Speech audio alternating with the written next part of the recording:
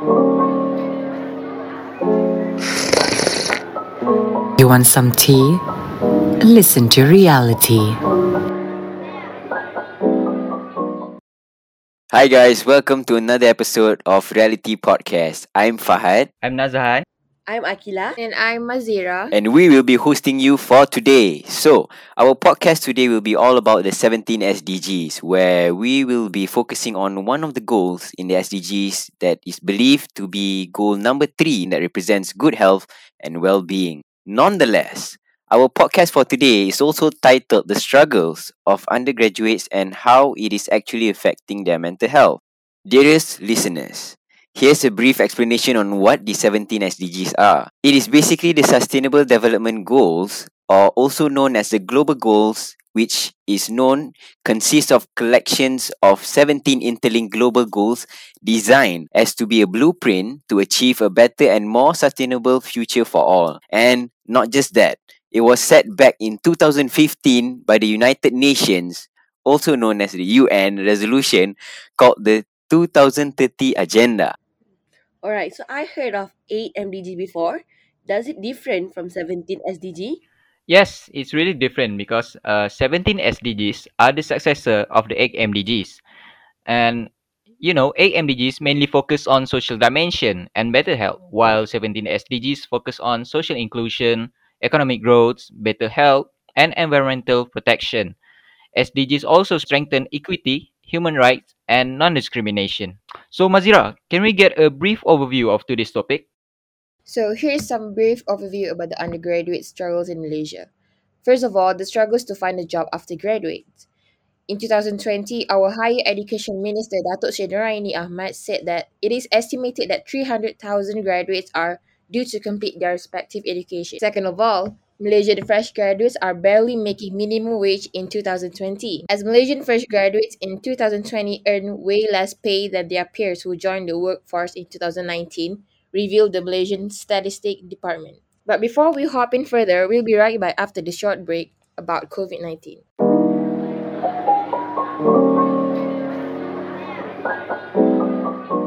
So here's other thing that we can do in order to fight against COVID-19. Firstly, wear masks in public. Second, make sure that you practice social distance by staying at least 1 meter from others. Third, wash hands frequently with soap or hand sanitizer. And make sure that we avoid touching your nose, eyes and mouth. And most importantly, stay at home. People with COVID 19 may be short of breath, have a cough, fever, muscle pain, headache, sore throat, chills, runny nose, fatigue, congestion, or lost sense of taste and sense of smell. Sometimes they may throw up, get diarrhea, or their stomachs may hurt. Be aware of the symptoms and do not take easy on it. Get tested if you have these COVID 19 symptoms.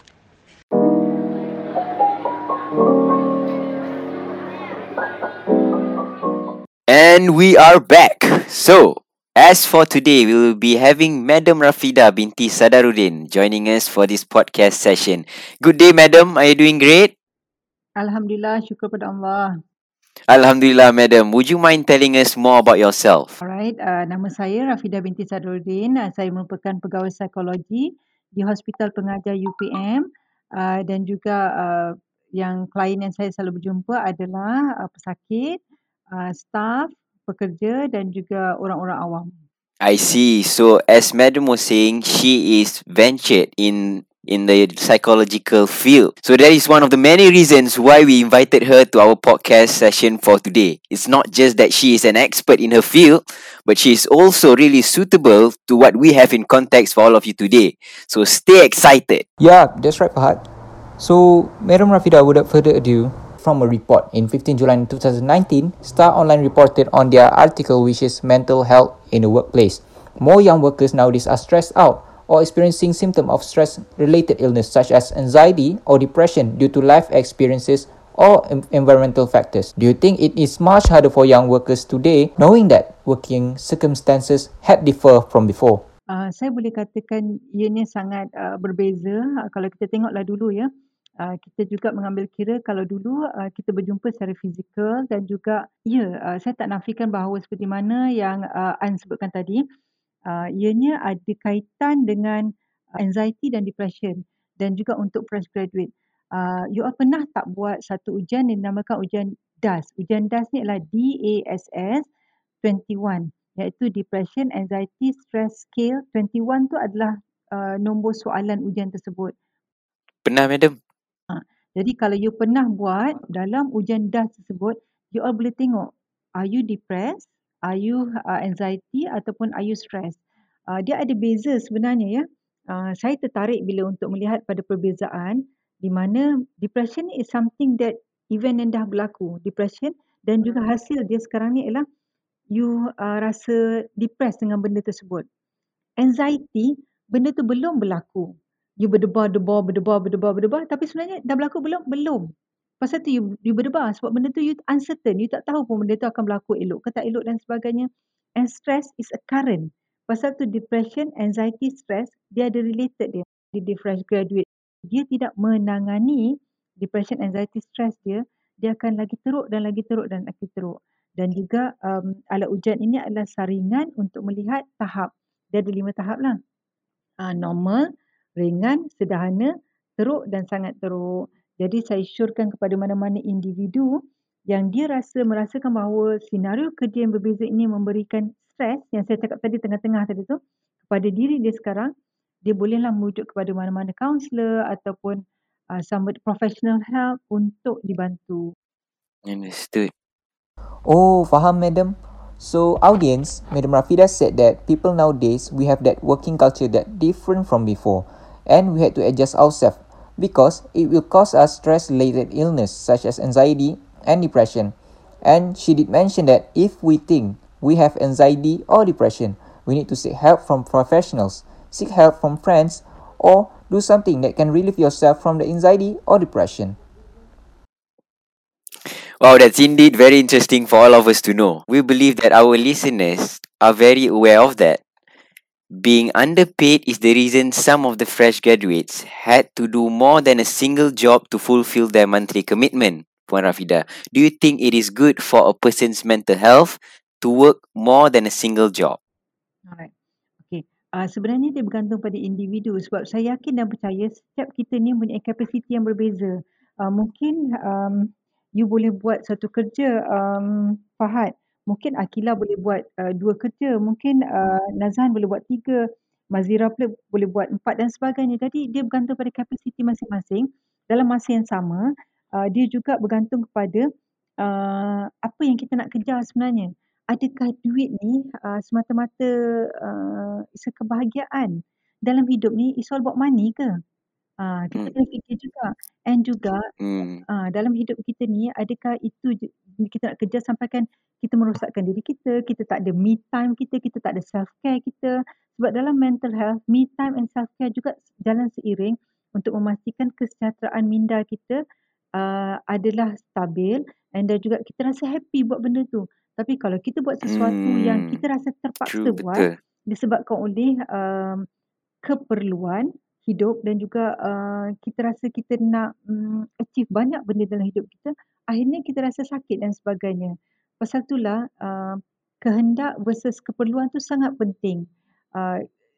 As long as kalau kita tengok pada keperluan Maslow punya hierarchy tu kan, yang merupakan asas tu sebenarnya ialah basic je sebenarnya. Makanan, pakaian, tempat tinggal. It's the 3 basic. Kalau you dah ada 3 ni dah cukup dah. Tak perlu, dia tak sebut melancong, dia tak sebut pergi benda-benda yang you nak pergi tempat lain. Tapi isunya ramai orang, dia tak melihat keperluan Maslow tu sebagai sesuatu yang enough is enough. Pasal tu ya, pelajar sebenarnya kita ni sebenarnya lah, apa yang kita dah ada dah cukup dah sebenarnya. Percaya tak kalau saya kata Akila dengan Mazira, you ada lebih daripada 10 tudung dekat dalam lemari you, betul ke?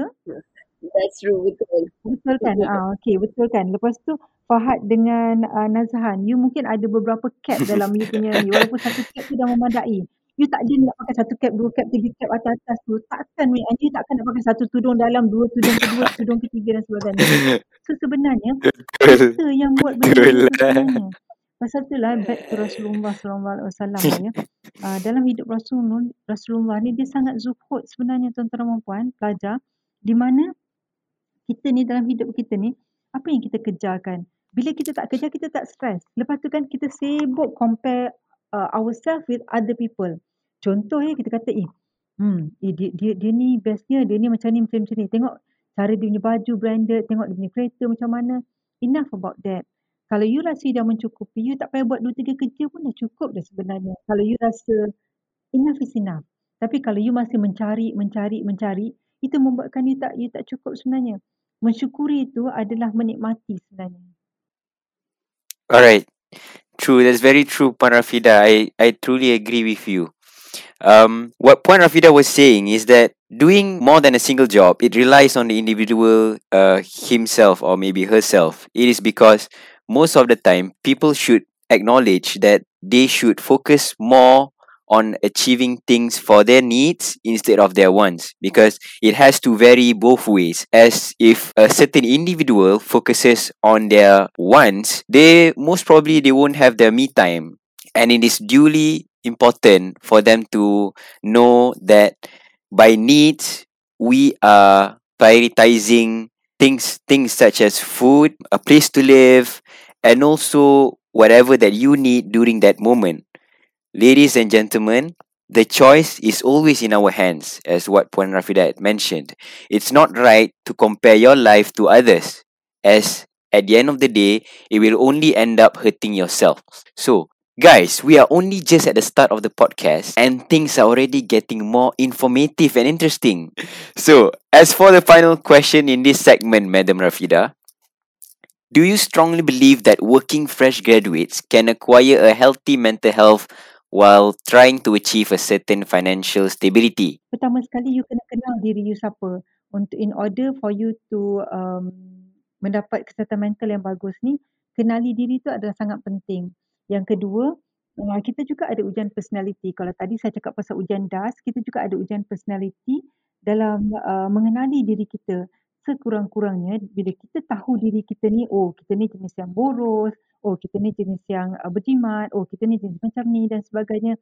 Kita tahu dah terlajak dah ni, dah terlebih guna dah duit ni dan sebagainya. Jadi kita boleh kontrol diri kita. Sebabnya dalam pilihan kita membuat sesuatu keputusan sama ada membeli ataupun tidak membeli, spending ataupun menyimpan ataupun spend kan benda tu, is all about a choice. Jadi sebenarnya pelajar, apa juga yang kita buat sekarang ni is all about ilmu. Saya sangat percaya pada ASK, attitude, skill, knowledge. Di mana knowledge kita ada ilmu tentang satu perkara, ilmu tentang satu yang kita selalu buat, knowledge. Skill tu adalah kemahiran lah kalau kita nak buat sesuatu kan. Dan juga attitude. Attitude ni something that dia akan mendorong kita pada action yang kita telah buat, pada ilmu pengetahuan yang kita ketahui. Alright, so as what Puan Rafida had mentioned, she truly agree with the statement that we have asked. That also she had mentioned what had attracted her the most was that there's a personality test that might help to know yourself better, and throughout this personality test, you would know where your boundary is. And also, Puan Rafida had mentioned about her thoughts in a certain value called ASK. ASK, attitude, skill, knowledge. ASK, which stands for attitude, skill, and knowledge. So what is attitude? Attitude is basically the encouragement that you are giving throughout the things that you are doing good at. And the skill is the actions that you are basically improvising yourself being at it. And the knowledge is making sure that you know what is it that you are doing most of the time. To continue with our second segment, next session, Madam Rafida, we are definitely dying to know on whether do you agree that it will affect underemployed graduates' mental health in Malaysia when they have their heart in degrees and venture into field that they doesn't familiar and doesn't require highly training skill just because they need to earn during this pandemic, and why? Sebenarnya bagi saya, katakanlah seorang fresh graduate, dia grad dengan bachelor statistik ataupun apa-apalah. You all bachelor apa? Bachelor in Public Relations. Mass communication. Tiba-tiba kerja pula bukan kerja sebagai dalam bidang you all ataupun kerja tu bawah sekali dalam bidang you all dan sebagainya. Dia tidak memberi impak di mana your knowledge tu still ada.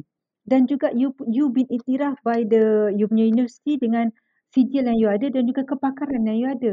Isunya ialah you belum mendapat tempat dalam bidang pekerjaan you yang selari dengan you punya sijil. Jadi isunya bila ini berlaku, kita tidak harus melihat itu sebagai satu failure. Kita tak harus melihat sebagai satu kegagalan kerana ia bukan kegagalan. Ianya adalah you mengambil pengalaman lain, bekerja dalam bidang yang lain dan juga ambil skill yang berbeza untuk you mempelajari bidang itu pula. Itu adalah kerja you ketika dan masa itu dan dia bukan permanent kerja you sampai bila-bila. Jadi sebenarnya apa yang berlaku ialah seperti mana yang kita tengok baru-baru ni disebabkan oleh pandemik, ramai pilot yang tak terbang. Bila mereka tak terbang, ada juga pilot yang telah dibuang kerja disebabkan oleh ataupun diberhentikan kerja ataupun diberhentikan secara sukarela dan sebagainya, VSS, disebabkan oleh isu majikan tidak mampu membayar sebab tak ada flight yang akan fly dan sebagainya. Jadi mereka terpaksa mencari alternatif sendiri. Jadi ada yang sampai menjual burger dan sebagainya.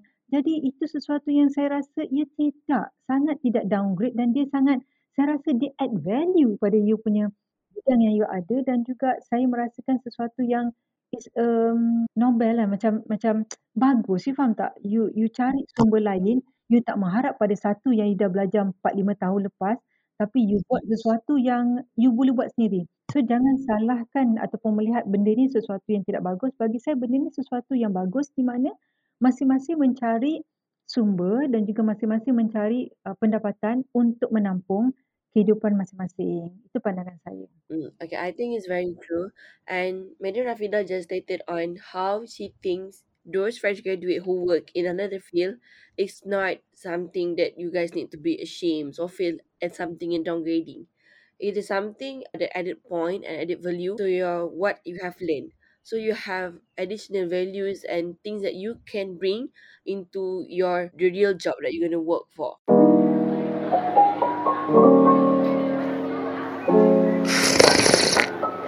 You want some tea? Listen to reality. Hi Fahad, we have been learning public relations for quite a while now. But did you know the history of public relations in UITM? That's right, Nazhan. Well, let me see what I can share with you about public relations. Well, we all know Malaysian communication studies have made great strides since the course was first offered nearly 49 years ago. Back in 1972, the Public Relations PR program was created. The Mass Communication Honours Public Relations program at University Technology Mara seeks to generate public relations practitioners who are enthusiastic, knowledgeable, and capable of contributing to the PR industry and the nation. Oh, I see. And Fahad, did you know, through its APRMSA UITM chapter, the program is associated well with Institute of Public Relations Malaysia. Consequently, networking and interrelationships are being formed with the majority of the main industry players and government departments. That is a great input from you, Fahad. But I gotta go now. See you. Alright, not a problem. I'll be seeing you around, Azhan.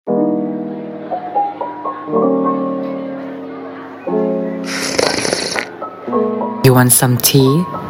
Listen to reality.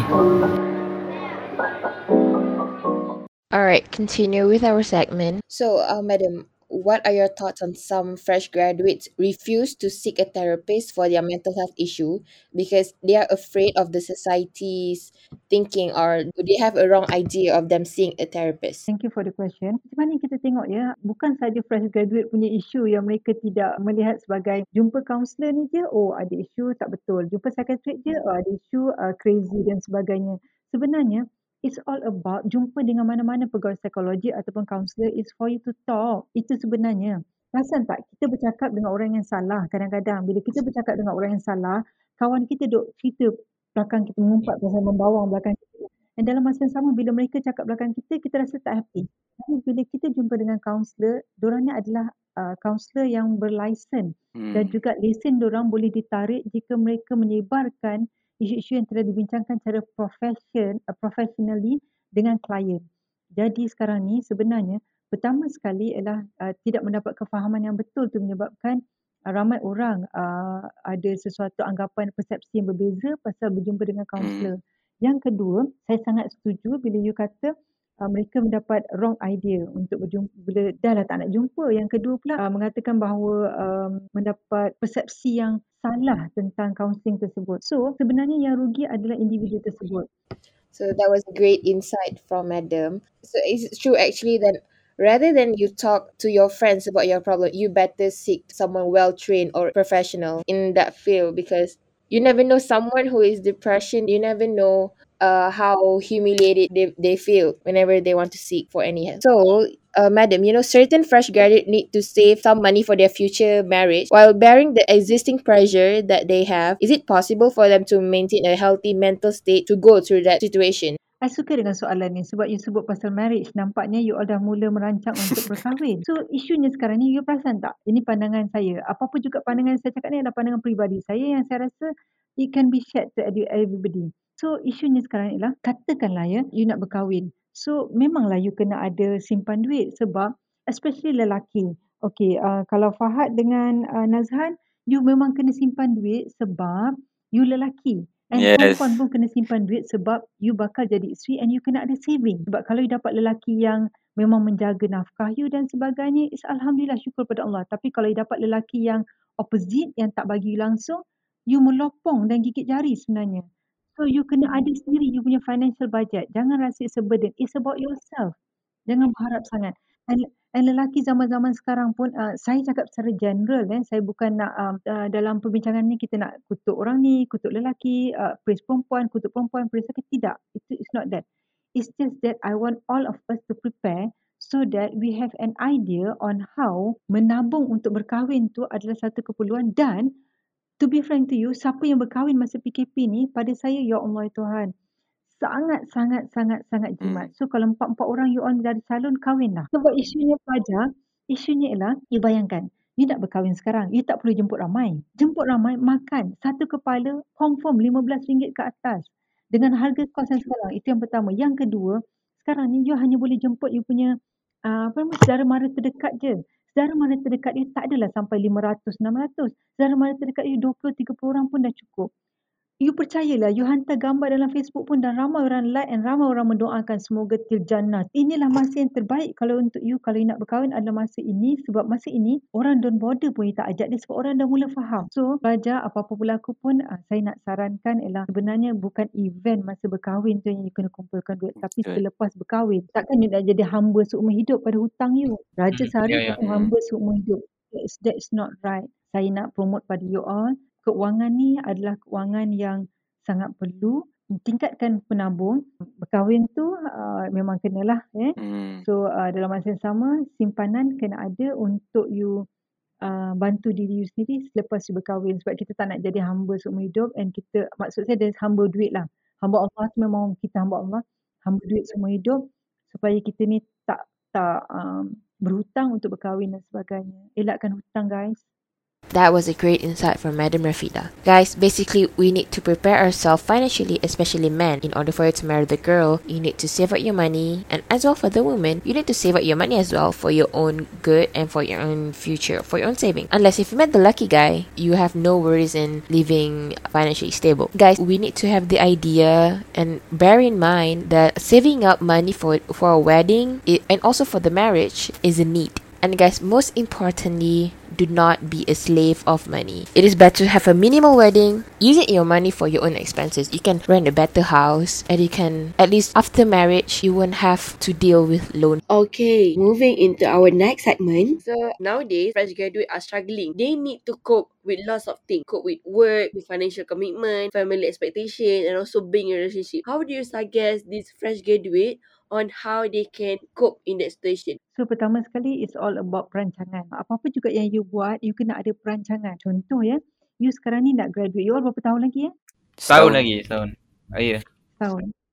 Good. Katakanlah you setahun lagi nak graduate. You nak cope dengan financial, lepas tu expectation daripada family, lepas tu dengan perhubungan dan sebagainya. So sebenarnya, buat satu benda dalam satu masa. Jangan overlap banyak sangat fikir, nanti you overthinking. Overthinking ni tak elok untuk kesihatan mental. Tapi isunya ialah uruskan hal keluarga, uruskan financial dan sebagainya. True. So mapping kan yang mana yang you rasa priority dalam hidup you. Sebab bila adanya priority dalam hidup ni lah nanti, dia akan membantu you untuk you buat perancangan. Sebab tanpa perancangan, dia akan menjadi kucak-kacir. Dan address sesuatu isu tu, ambil dia, address dia dulu. Jangan ambil dia, address dia tapi masukkan isu lain, masukkan isu lain, masukkan. Dia akan jadi macam satu tong yang semua kita nak masuk dalam tu. Sedangkan satu tong boleh masuk satu tong saja. Okay, relax, dah habis isu ni. Okay, ni pula macam mana ya, ni pula macam mana. Supaya you nampak jelas, isunya ialah you tak nampak jelas yang menyebabkan you cacah marbah. Yang kedua, saya masih lagi tertarik dengan cara tradisional, iaitu cara menulis. Adakan satu buku untuk you menulis. Kadang-kadang kita ni terlampau banyak sangat fikir.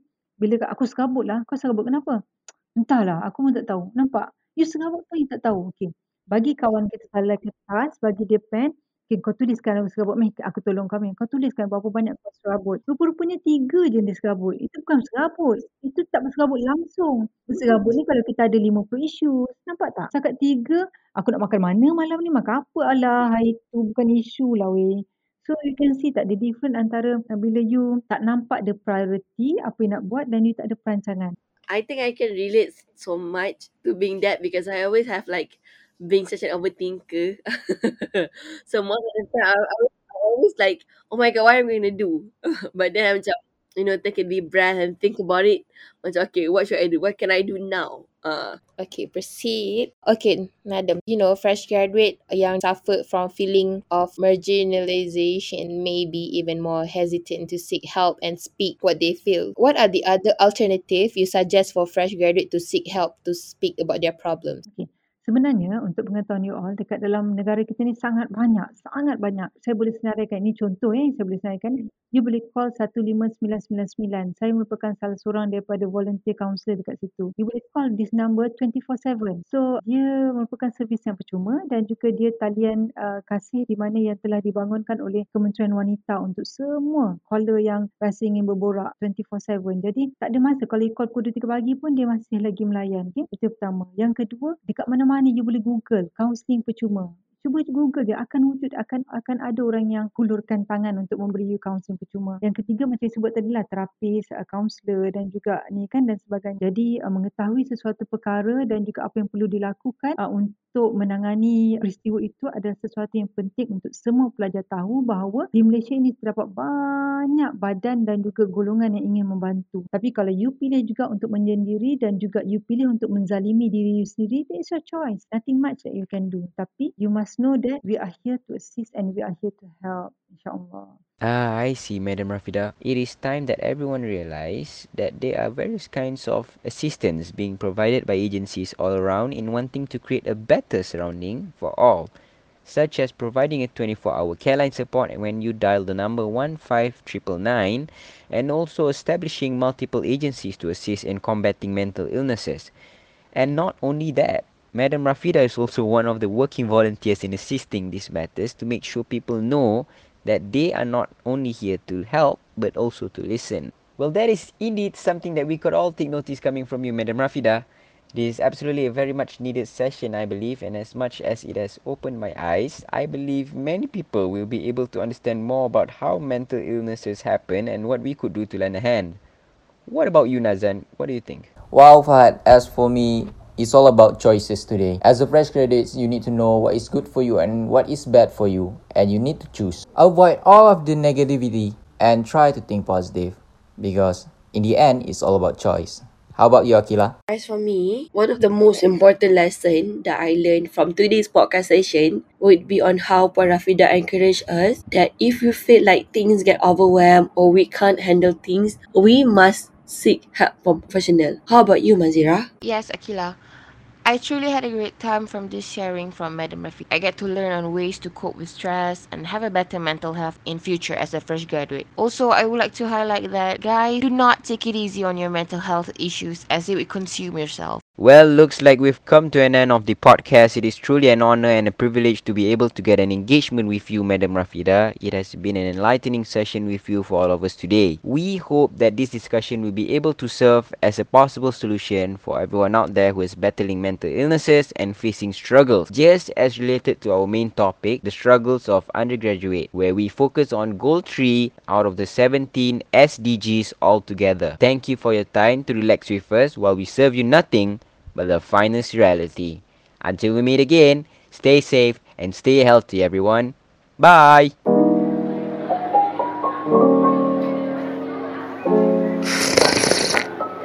You want some tea? Listen to reality.